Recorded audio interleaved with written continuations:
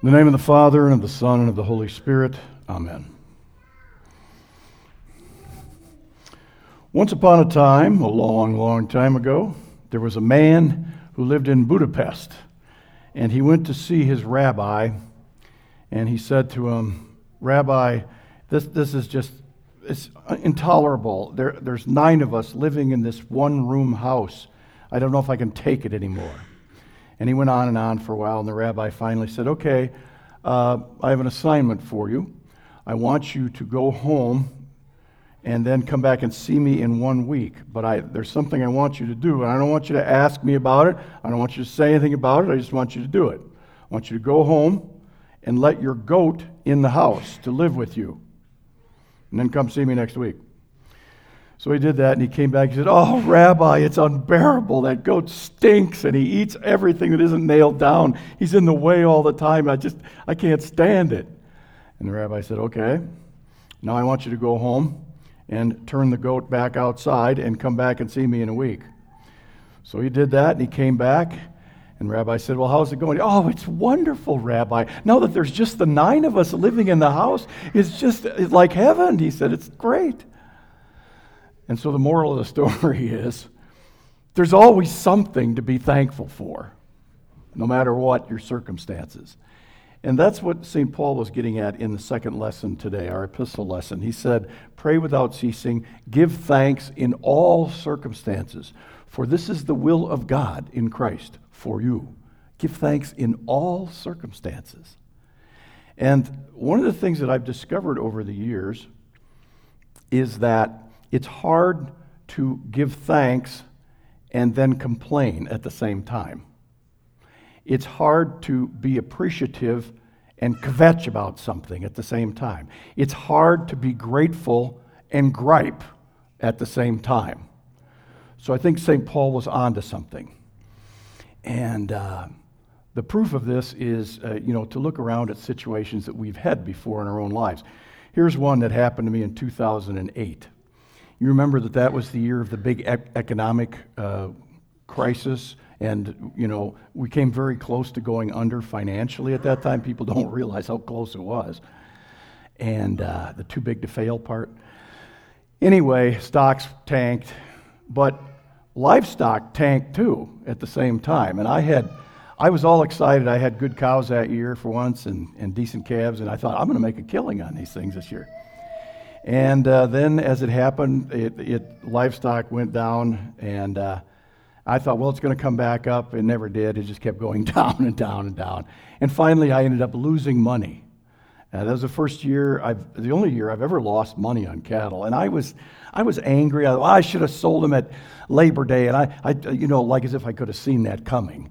I should have, and I was depressed about it, and I was grinding on it, and then we took off. We went to Minnesota for a week, and I came back, and I drove up the driveway, and I looked out at the pond, and I looked at the sloping pasture and the big trees and the beautiful ponderosa, and I said, I am so grateful that God and the bank let me live here.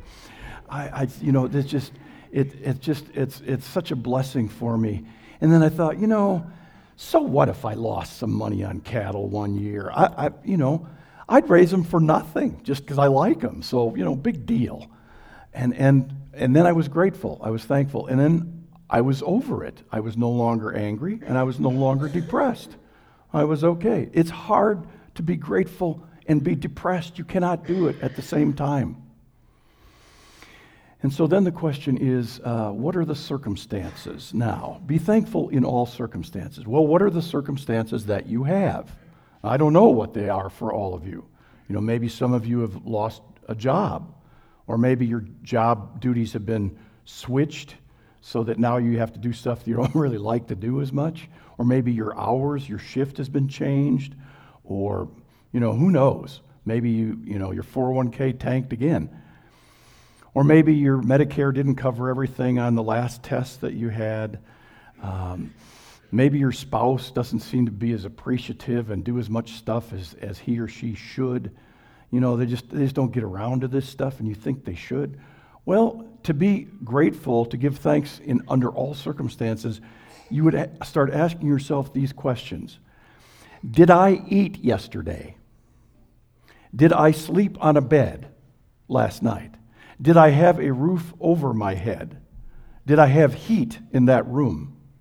If you did some or all of those things, you are a leg up on the majority of the world.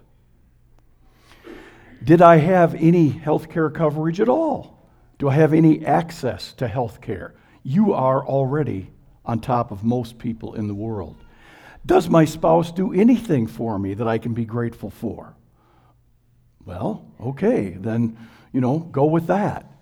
One of the things I've discovered, I may have to ask Deborah about this, but I've discovered that the more gratitude that I have from my spouse, the better spouse I am. And what I'm wondering is maybe that would work the other way as well. I don't. Check it out with Deborah later. I don't know. Would that work too, going the other way? So, give thanks in all circumstances. And a lot of times people will say, well, under the circumstances. I want you to know today, we are not under our circumstances. We are under the care of Almighty God Himself. And there is nothing that can get us down that God can't fix. We are not under our circumstances. We are under the care and the love of God. And that's the difference. There's a couple different words that we use sometimes at this time of the season, and that's happiness and joy. You see that the pink candle is lit today on the wreath. That means that it is Gaudete Sunday, which is a Latin word that means joyful or rejoicing. And so this Sunday is a little bit lighter in mood, a little more rejoicing. And because of that, we're looking at what things we have to be glad for, what things we have to be thankful for. And I think that, one of the things that we need to be looking at is that we are God's people, and that's never going to change. God is always with us. He is Emmanuel, and we can rejoice in that. Our circumstances, they may be whatever they are. I can remember a few years back in the hospital, there was a family that was not under very good circumstances at the time. The husband, father was dying. His wife, grown son and daughter were there.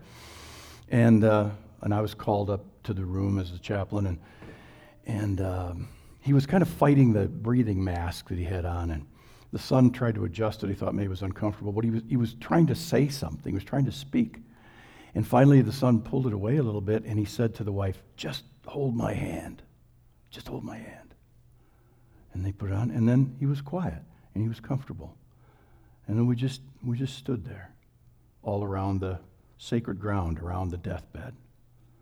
And then the wife, this is a good Christian family, and then the wife just spontaneously started singing, "Amazing grace, how sweet the sound." And the kids joined in, and I joined in, and we sang that verse. And then she just sang the chorus part of, "Great is thy faithfulness, great is thy faithfulness, morning by morning, new mercies I see." And she finished that singing. We were all singing quietly. And at the end of that, the monitor went flat, and he was gone. He was gone. But although they weren't happy, they still had joy. And that's the difference between happiness and joy. Happiness depends on our circumstances. If the circumstances are good, well, then we're happy. And if the circumstances are not so good, well, then we're unhappy. Joy doesn't depend on that. Joy is something that we have deep down inside of us with the knowledge that we are God's own, that nothing can squelch in us. Nothing can get to us. If we're not scared of death, what in the world can scare us? And that's the joy that this family had. No, they were sad, they were not happy, but they still had joy. You could tell that. They had the joy that their father and husband was not struggling, the joy of the relationship they had, the gratitude for all those years of a good man, a good father, and a good husband, and the joy of knowing that he was with the Lord, and they were going to be with the Lord, and they were going to be with him. And that's what could not be squelched by death, that kind of joy. So this is a time, we kind of missed Thanksgiving this year a little bit, but this is a kind of a Thanksgiving text, isn't it? And so I want to back up a few Sundays and be thankful, be grateful for what we have. I'm grateful for a lot of things. I'm grateful for my kids. I'm grateful for the grandkids. I'm grateful for the Ponderosa. I'm grateful I live in America. I'm grateful for you. And I'm most of all grateful that I am a child of God, and nobody can take that away. Amen. Now may the peace of God, which passes all understanding, keep your hearts and minds through Christ Jesus. Amen.